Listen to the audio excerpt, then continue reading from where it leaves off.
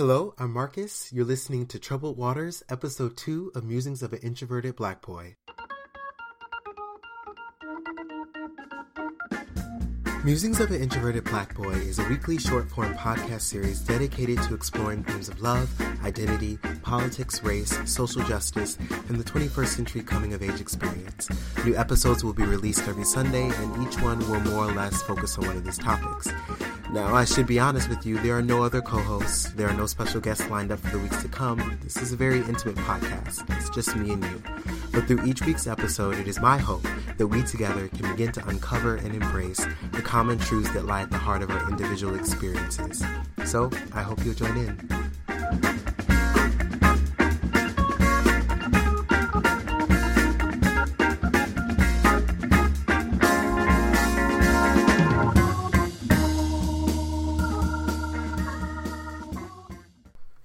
Thank you so much for tuning into the second episode of this series. If this is your first time tuning in, welcome. And if this is your second time tuning in, welcome back. Last episode, we talked about the liberating power of love and what it means to love people and ourselves in a way that liberates.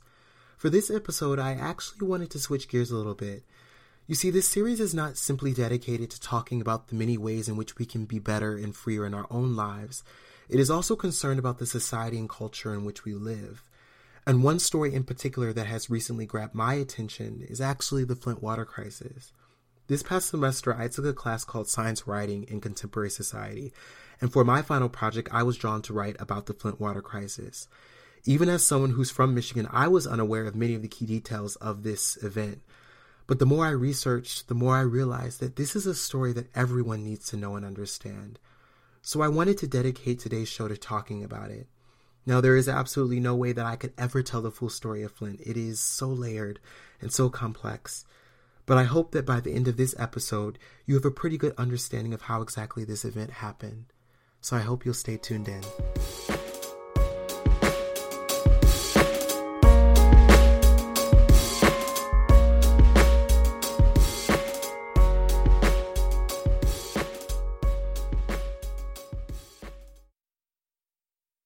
For many people, the only thought that comes to mind when they hear the words Flint, Michigan is, don't drink the water. You see, the Flint water crisis is a well-known story, or at least it seems to be. But for the majority of the country, this crisis is simply a series of events related to lead-filled drinking water. For those who know Flint well, however, it's a bigger, deeper, and much more tragic story than that. Flint has always been an industrial town.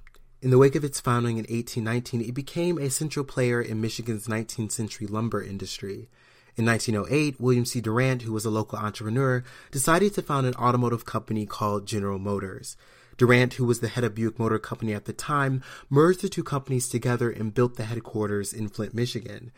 Although Durant would eventually be pushed out of the company and GM's central operations would relocate to Detroit in the mid-1920s, Flint continued to thrive as an automotive and industrial hub well into the 20th century. In terms of automobile and auto part productions, it was second only to the Motor City itself. At its peak in 1960, it was home to almost 200,000 residents, and even as late as 1980, it was dubbed the richest city for young people. The median income for young workers was over $50,000. As the United States auto industry faced competition from foreign automakers in the later half of the 20th century, General Motors in response began to reduce its workforce in Flint. As GM closed plants and downsized its operation in Flint throughout the 1980s and 1990s, the city suffered economic devastation. Many of its blue-collar residents were left without work, and many left the city altogether. The city lost 18% of its resident population between the years 2000 and 2010, and the labor participation rate fell from 57.9% to 48.7% between the years 2005 and 2011. To put the decline in its starkest terms, in 1990, manufacturing jobs accounted for 30% of total payroll employment in Genesee County, where Flint is located, but by 2015, that number had dropped to 9%. Flint's decline not only affected its citizens, it also placed great strain on the local government. In 2012, the city faced a $30 million deficit, leading the then governor of Michigan, John Engler, to declare a financial emergency. Engler appointed Ed Kurtz, former CEO of Baker College Systems, as emergency manager of the city. After cutting employee benefits, laying off city workers, and raising residents' water bills by 11%, Kurtz significantly reduced the deficit. He declared the financial emergency over in 2004, but less than 7 years later, the city ended up in another financial crisis. And while Governor Rick Snyder, Michigan's current governor, took similar steps to Governor Engler, this state takeover had tragically different results. In 2011, Governor Snyder chose Michael Brown to serve as Flint's emergency manager. However, due to a voter referendum change in Michigan's emergency manager law, Brown was actually forced to resign shortly after that. Ed Kurtz, Flint's former manager, then returned and remained with the city until July 2013. After Kurtz left the role again, Brown came back and managed the city until Darnell Early, a former emergency manager in Saginaw, Michigan, was appointed in September 2013. During Early's tenure, city officials made the decision to temporarily switch the city's water source from the Detroit River to the Flint River. In an effort to save money, Flint officials had decided to build a pipeline directly connecting Flint to Lake Huron. Until this construction project was completed, however, the city needed an interim water source. And although the city council never officially authorized the use of the Flint River as this source, the switch was made on April 25, 2014. The Flint River, which runs 78 miles from Columbiaville to Saginaw, Michigan, has a complicated history of its own. As Flint became a hub of the lumber, paper, and chemical processing industry throughout the 19th century, its river became a dumping ground for the city's industrial and human waste. This problem was only made worse by the rise of General Motors throughout the early to mid-20th century.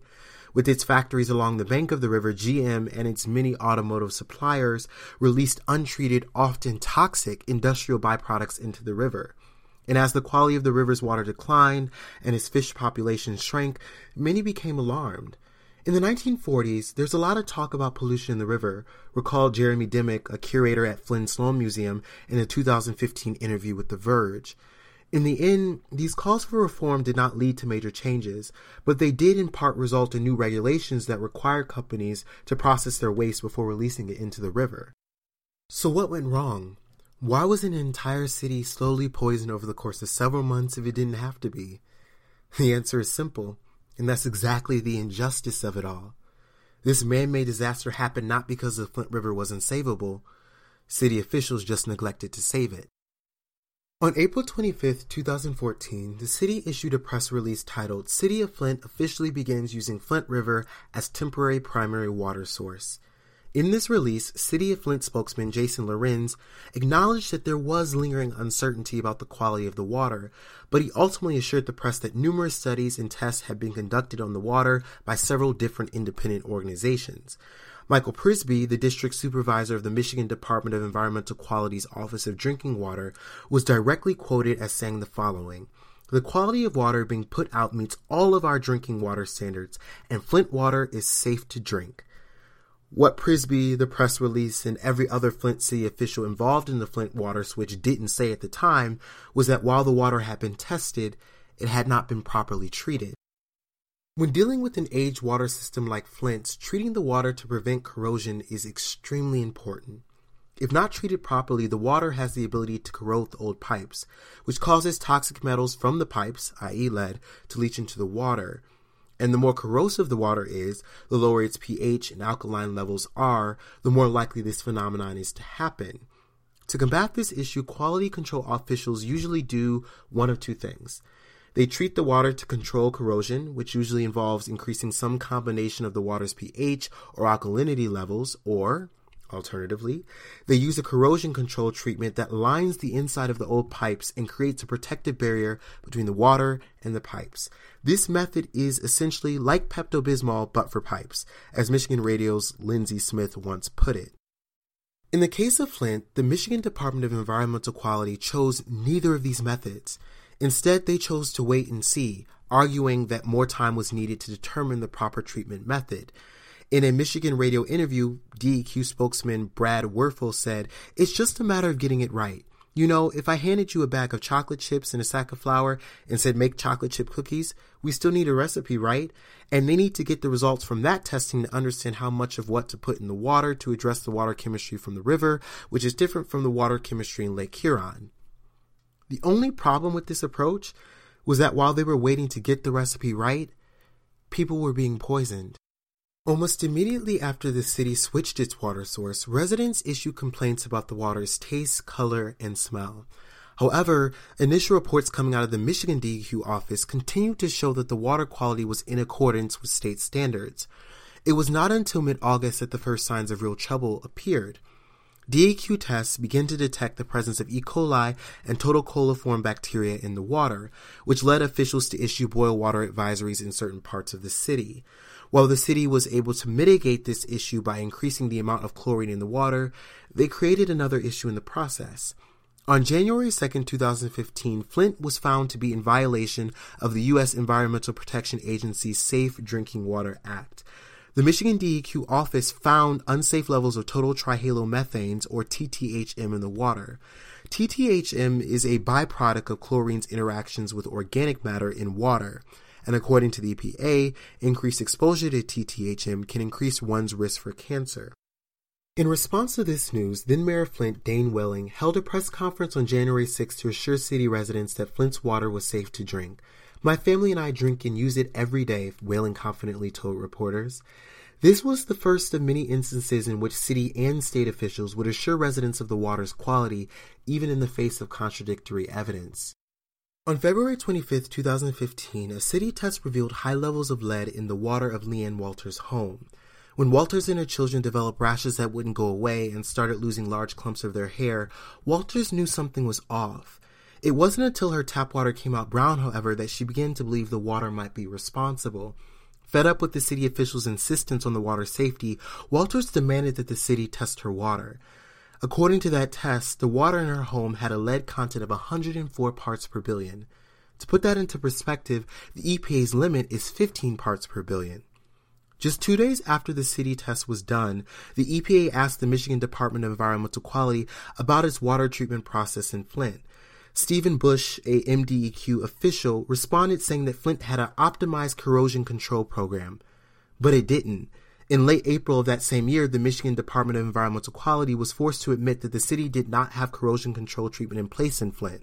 2 months after the EPA was notified about city officials' failure to treat the water, an internal memo titled "High Lead Levels in Flint, Michigan" was sent to Thomas Poy, the chief of Michigan Department of Environmental Quality's Groundwater and Drinking Water Branch. Among other things, the memo detailed the EPA's concern about, and I quote, "the absence of corrosion control treatment in the city of Flint for mitigating lead and copper levels in the drinking water." When Michigan Radio contacted the Michigan Department of Environmental Quality for a response to this memo, which had been picked up by the American Civil Liberties Union, Department spokesperson Brad Werfel said, and I quote, "Let me start here.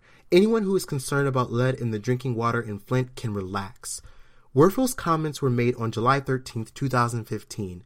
Leanne Walters' 4-year-old son Gavin had been diagnosed with lead poisoning back in April. There was a real problem, but the city and state officials were too busy trying to gloss it over to solve it. In September 2015, a team from Virginia Tech University analyzed 252 water samples from homes across the city. Their tests led them to conclude, and I quote, "Flint has a very serious lead and water problem." In an interview with Michigan Radio just days before the report's release on September 8th, Dr. Mark Edwards, one of the team's members, said that lead levels were some of the worst he had seen in more than 25 years of working in the field. MDEQ officials, however, were strikingly dismissive of this report. In response to the Virginia Tech team's findings, Werfel, the spokesperson, said in an email sent to a journalist, "While the state appreciates academic participation in this discussion, offering broad, dire public health advice based on some quick testing could be seen as fanning political flames irresponsibly. Residents of Flint concerned about the health of their community don't need more of that." Despite city and state officials' attempts to downplay this growing crisis, more and more reports began to show that Flint had a disastrous lead problem. Inspired by the work of Edwards and the Virginia Tech team, Dr. Mona Hanna-Attisha, director of the pediatric residency program at Flint's Hurley Medical Center, decided to conduct her own study. She and her team found that the number of children with elevated blood lead levels had doubled since the city switched its water source. Alarmed by these results, Dr. Attisha and her team refused to wait until the results were published in a journal. They held a press conference on September 24th to discuss their findings directly with the public. No longer able to ignore or disregard this crisis, the city finally released a lead advisory to residents on September 25, 2015, over 6 months after elevated lead levels were found in the water at Walters' home. In the months following this advisory, the Flint water crisis garnered national attention. The city switched back to the Detroit water supply on October 16th, but it was too late by then. The damage had already been done. On December 14th, newly elected Flint Mayor Karen Weaver declared a state of emergency. A month later, both Governor Snyder and President Obama did the same. Later that same month, the EPA issued an executive order stating that it had determined that the city of Flint's and the state of Michigan's responses to the drinking water crisis in Flint had been inadequate and that these failures were continuing to happen. In his opening statement before the U.S. House Committee on Oversight and Government Reform on February 17, 2016, Governor Snyder, who has himself been under intense scrutiny for his role in the crisis, explicitly acknowledged this failure, admitting that it was, and I quote, a failure of government at all levels. As of today, 15 people have been criminally charged for their role in the Flint water crisis.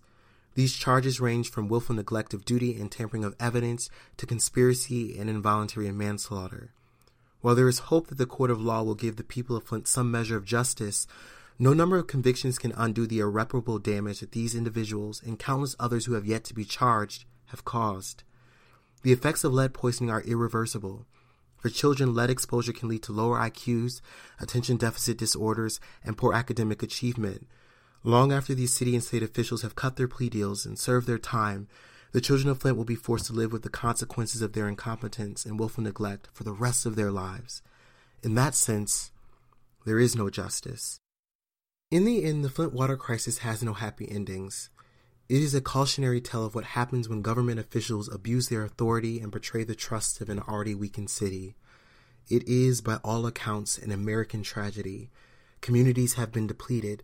Thousands of kids have been irreversibly harmed. The bond of trust between Flint citizens and their government has been further diminished. But the most tragic part about it all is that none of this had to happen. And yet it did. And if we are not careful, it could happen again in one form or another. As long as we continue to elect people who care more about protecting themselves and keeping their jobs than they do the health and well-being of their constituents, the Flint water crisis, or something far, far worse, could happen again. It may only be a matter of time. When I think about the Flint water crisis, I see it as an instance in which government officials were so concerned with the bottom line that they were willing to jeopardize and sacrifice the well-being of thousands of citizens. And if you think about it, that is a troubling motif that has shown up time and time again in American politics. Just look at the 2016 election. I can't tell you how many times I heard Trump supporters say during and after the election, I don't necessarily agree with everything Trump says or some of his policies, but I think he'll be good for the economy. He'll bring back the jobs.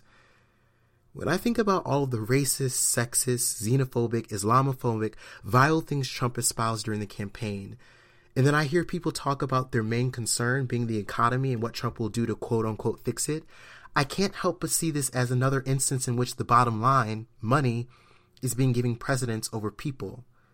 And that troubles me. What happened in Flint and what happened in 2016 are ultimately interconnected. They both, in some way, speak to America's struggle to answer a question that has proven to be much harder to answer than it ever should have been. Are people's lives, their well-being, their sense of belonging and value, worth more than money? We've been getting this question wrong for so long, but it's my hope that maybe, one day, we'll get it right.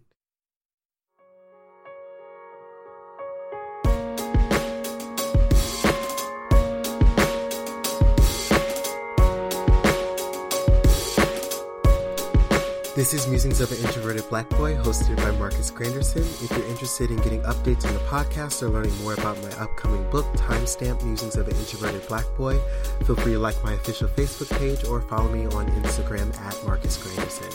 And please remember that whatever you do in life, do it with love, because love never fails. See you next time.